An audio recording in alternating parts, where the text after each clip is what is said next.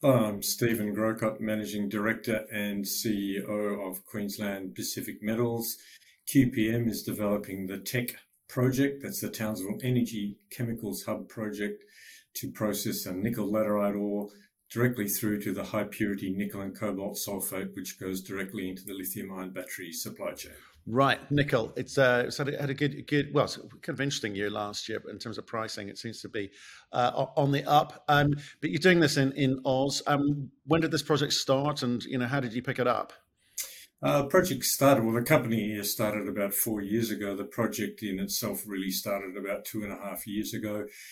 We've had a long-standing relationship with nickel suppliers, miners in New Caledonia, and we plan to import ore from them into the port of Townsville and process them at a very nice location just south of the port of Townsville. Right. So you're taking the risk, the mining risk, out of this, and being the kind of processor, the kind of downstream component. Why have you chosen to do this? And how did you manage to pick up these supply in the first place? Well, the now shut down Queensland Nickel Refinery had imported ore from New Caledonia for a couple of decades, and one of our founding directors had the relationship with those ore suppliers. So it was a ready relationship there. And those miners have been in operations for many decades, so quite mature. And as you said, low supply risk. Right. But so what happened to the last setup? You've picked this up because they weren't bust, presumably? But what happened? Yeah, Queensland Nickel Refinery shut down in 2016. It's a relatively old technology, high cost producer, and it just wasn't economical in that climate. Right, but so what's going to be new with you? We use a completely different process, something that's called the direct nickel process. The direct nickel process dissolves virtually all of the ore, leaving a small amount of an inert residue, which can be used as an engineered landfill. And it processes all of the nickel and cobalt, obviously, into the battery grade materials. But it also, the iron ends up as high purity hematite, the magnesium as a high purity magnesia. So we have a bunch of byproducts as well and very low residue. Right, but is this a new technology? Is this intellectual property, reside with you? Relatively new. It was developed about 15 years ago, got close to commercialization, but 15 years ago, the only market for nickel was really stainless steel. And so that process was competing with low-cost nickel pig iron, which even today is still the cheapest way of getting nickel into stainless steel. But to get nickel into high-purity battery-grade materials, nickel pig iron doesn't cut it, nor does ferronickel or nickel matte. You can do it with a chemistry set, but it's expensive and it's really, really dirty. We go direct plug and play into the battery industry. So 15 years ago, that battery industry didn't exist. Now it does. So the time is right. Right, and is that because what you're going to get you're going to get a higher priced product for in terms of what you're selling into the EV sector versus obviously stainless steel, where they can pick up some fairly dirty nickel and still make it work. That's correct. You can go from nickel pig iron or matte or ferronickel or even class 1 nickel into battery grade nickel and cobalt sulfate, but it's an additional processing step. So we bypass all of that. We go directly into the nickel and cobalt sulfate. So to get a bit technical, all those other processes go up the thermodynamic hill and then have to come back down again. We just cut straight across the valley. So it's a perfect process for battery grade materials. Right, but so are we saying it's a technology which is yet to be proven commercially, or because it sounds a bit conceptual at the moment? So the process is yet to be fully commercialized, but the component steps in there, the leaching is totally conventional, the ore preparation is conventional, the nitric acid recycling is exactly what is used in the nitric acid industry. The nitric acid regeneration step, the company we're dealing with has built 77 of these plants. We will be the 78th. So the Lego blocks, none of them are particularly novel. Putting it all together has some novelty, and yeah, there's always some risk with that, but it's not a science experiment. It's just assembly of commercial blocks. Okay. So individually, the moving parts are all tried and tested. You're just putting it together in a different format for what you want to try and do. Okay, get it.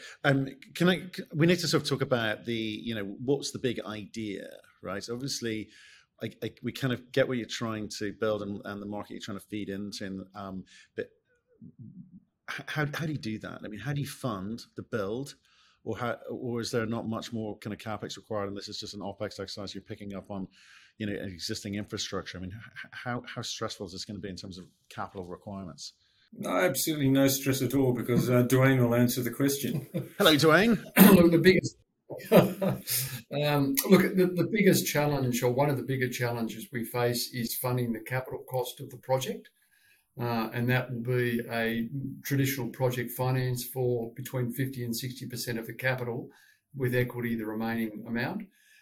There is very strong support from the government-led debt agencies, both in Australia and with our equipment supplier countries and our offtake countries, who are very keen to see the supply chain of critical minerals or battery minerals from tier 1 jurisdiction to other tier 1 jurisdictions. And that is something which will certainly assist in the overall funding of the project and bring it through to completion over the next 2 to 3 years. Okay, so you've got the feed, you've got the site, you've got an infrastructure in place, and you're talking about the kind of capital requirements to kind of get things moving. Before you can have meaningful conversations with the capital providers, you're going to need to show a kind of route to market, a route to revenue, as it were. So who are the end buyers for whichever version of these products that you spit out? We're in an unusually positive situation. We have 100% of our production already tied up in binding offtake agreements with 3 absolutely tier 1 customers. So LG Energy Solution, world's second biggest battery producer, POSCO, one of Korea's biggest companies, and General Motors. And so between the 3 of those, they've invested in us, so they've got skin in the game. They're about 16% owners, and 100% of the offtake for our plant is tied up with them. In fact, General Motors have even requested and locked in 100% of the offtake for a second plant should we build that. That's interesting. So they've got an option there, or is that? No, it's a binding offtake, and they've invested $69 million US in us. No, sorry, I was referring to the second plant. Should that come along? Yes.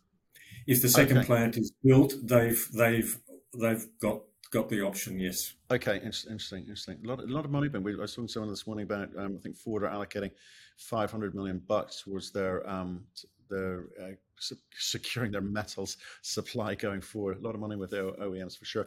So what are the size of those contracts? Because it seems quite simple. The way you're laying it out seems quite simple, in the sense that you've got a buyer. Actually, tell us about some of the terms that's been secured on. Is that at market, or are they getting a discount? Yeah, it's tied to LME, and in the case of nickel sulfate, to a nickel sulfate premium as well. Okay, so you know where you're going to end up. So you just need to kind of put this thing together, a Lego build here. So what's the time frame we're talking about? So we're completing some engineering work leading to final investment decision in the second half of this year. Start some early works construction later this year. First production late 2025. Okay, so this simply comes down to the cost of capital then, depending on where you get your money. You've got end buyers, so you can use that with any discussions from financiers. There's a security there, certainly with tier 1 balance sheets like they have. So this is a cost of capital exercise for you, and then obviously FID, you've actually got to deliver the thing. So where are you? What type of money are you looking for? You mentioned a few sort of subsidies and funds locally from local and federal government. So when does that decision actually happen? Yeah, well, we're in the capital cost of the project is approximately 2 billion Australian dollars, as per our advanced feasibility study released last year. In terms of the project finance, the negotiations are now underway with the banking syndicate and the likes of Export Finance Australia, the North Australian Infrastructure Facility, and Export Development of Canada, are 3 key government agencies who have given us support for the debt component. There will be other providers, both ECAs as well as commercial banks, but they are 3 cornerstone investors for us. And on the equity, I'll call it the equity plug, which is the difference between the two. There is very keen interest from a combination of institutional investors who can see the benefit in the EV chain and the benefit of the EV growth, but also our sustainability credentials, which Stephen will take you through, are critical in terms of the attraction from sustainable funds, from green funds around the world, particularly, who are keen to invest in assets which are reducing the planet's carbon footprint. Okay, so but it's a big ask, right? So for some people that might be, breathtaking, and I think, well, okay, I want this company that's going to move forward in a few of these conversations where I kind of dive in here. But one of the kind of the security questions which the debt guys are going to be asking is, okay, apart from local government maybe getting involved and helping with the debt element, is tying down the supply, the feed, as it were. So how tight is that, the contractual side, with the with the provider of whatever's going into your plant? So we have 100% of our ore tied up in contracts already with two of the largest miners. So SLN, who are majority owned by Eramet, and SMT, who have been operating in New Caledonia for about 40 or 50 years. So that ore supply is tied up in binding agreements with them, and there are huge resources. And importantly for New Caledonia, they are a big exporter of nickel laterite ore, but it's the saprolite, the bottom half of the ore body. They have to mine through the top half of the ore body to get to that. That top half of the ore body has the same, it's got the nickel equivalent grade, the same as the bottom half, but it's not easily processed. It can really only be processed currently in high pressure acid leach plants. They are highly problematic and have a big footprint. In French, excuse my lousy accent here, but it's called ore fatal, fatal ore. And we can process the whole profile, but since you've got a problem with this top half, we'll take that. So a very secure supply. Okay, so the HPAL is expensive, but no more expensive than your $2 billion capex requirement.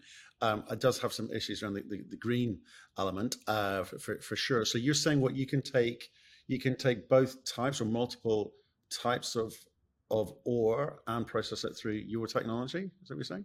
Yeah, that's correct. We use nitric acid leaching. Nitric acid is the most aggressive and best leaching agent you can use for acid leaching of ore. The only problem with it is people haven't used it because it's relatively expensive.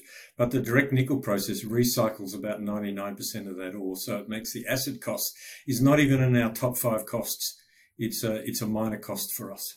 Right, interesting. Okay, and how important is this kind of green? Like every company's last couple of years is about ESG and net zero carbon and carbon capture and carbon credit. Yeah, it's become a sort of de facto language. And I was just reading a report before you came on, we're talking, well, actually, in terms of on the funds side of things, the fees for some of these funds is 3 times the cost of regular funds because of the green element. So there's some positivity to it when it's been done properly, and there's some negativity to it because it's just quite frankly people jumping on the bandwagon.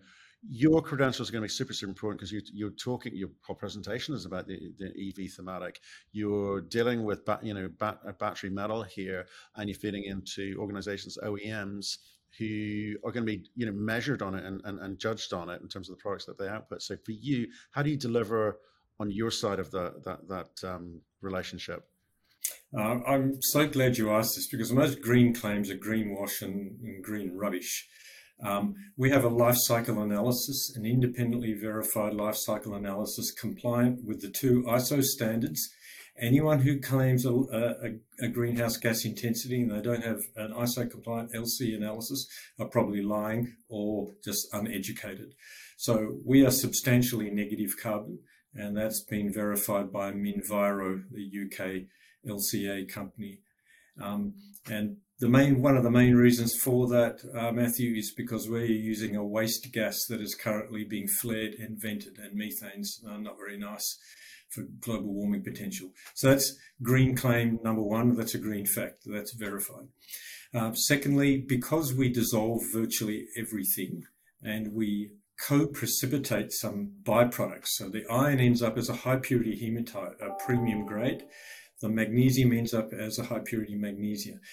We sell them as byproducts, so they don't end up in a tailings residue. And by the way, if those 2 products had 0 value, we'd still be producing them. It's actually inherent in the direct nickel process that they are byproducts.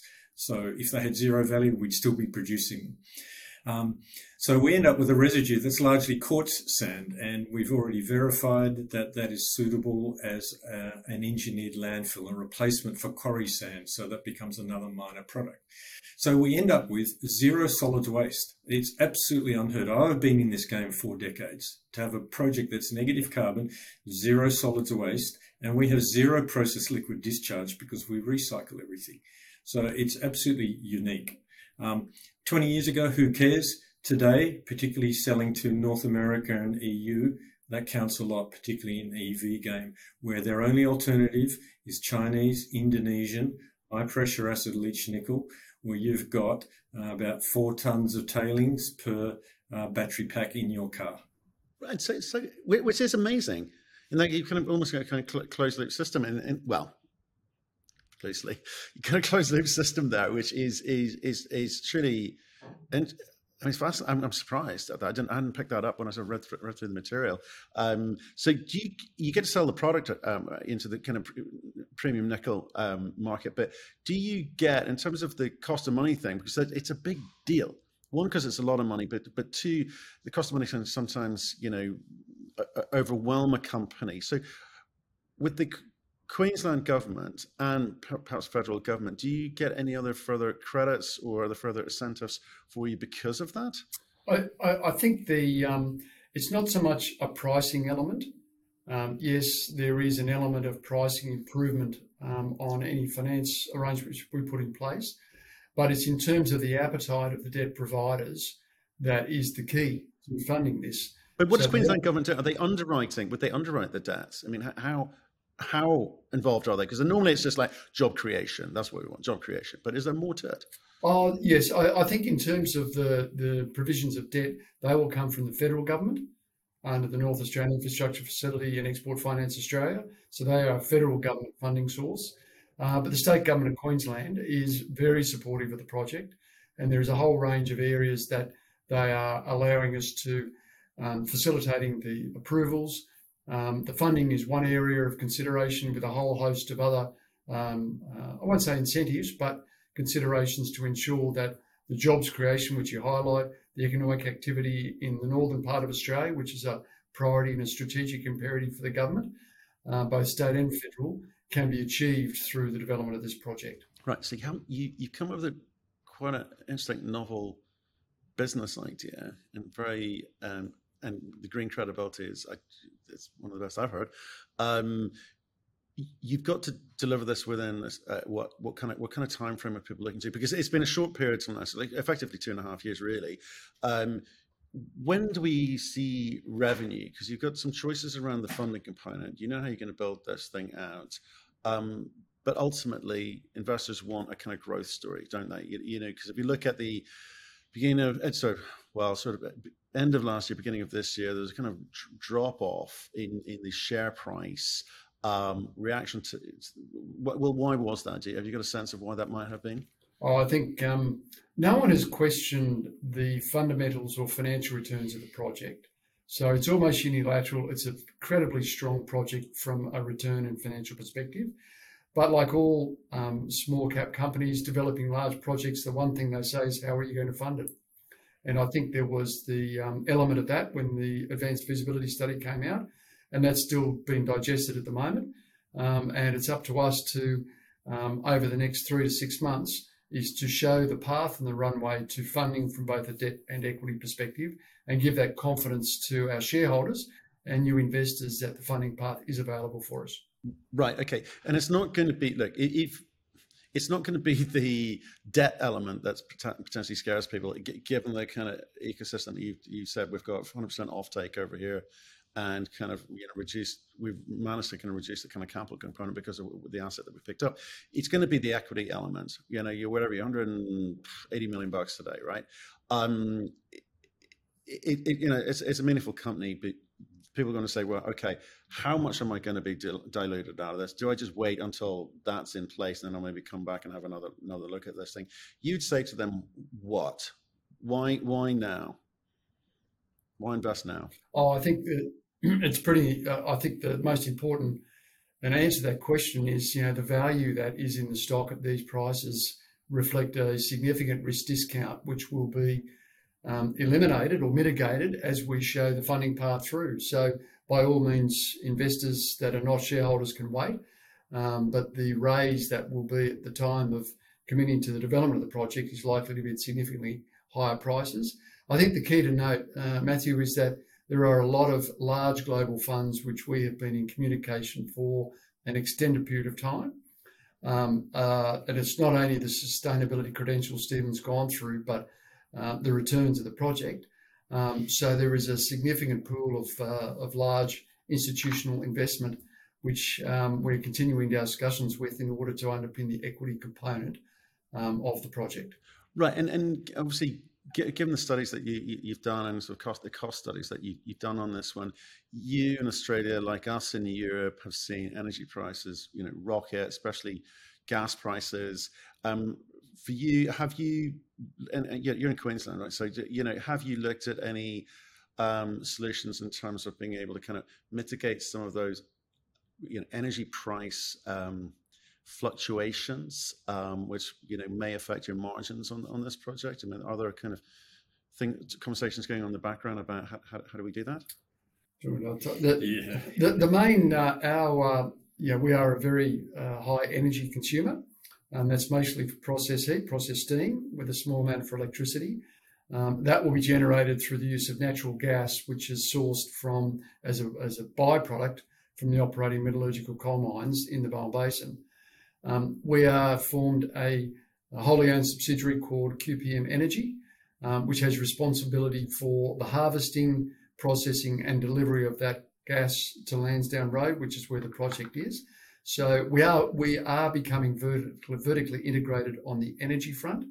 That does two things. One, provides certainty for us in terms of the cost structure of that gas, and secondly, facilitates the development of getting that gas into Townsville within the time frame we needed for the tech project itself. The other thing I'll highlight is that the area where this gas is coming from is currently a stranded resource. It is not connected to the East Coast, particularly to the export market. So the only current mechanism for delivery of that gas is to Townsville, and we would be the largest consumer in Townsville by a significant margin. So those factors significantly reduce the volatility. I would say they would eliminate the volatility in energy prices and allow us to really control what the cost structure will be. Right, and so the infrastructure to deliver the gas to you is already there.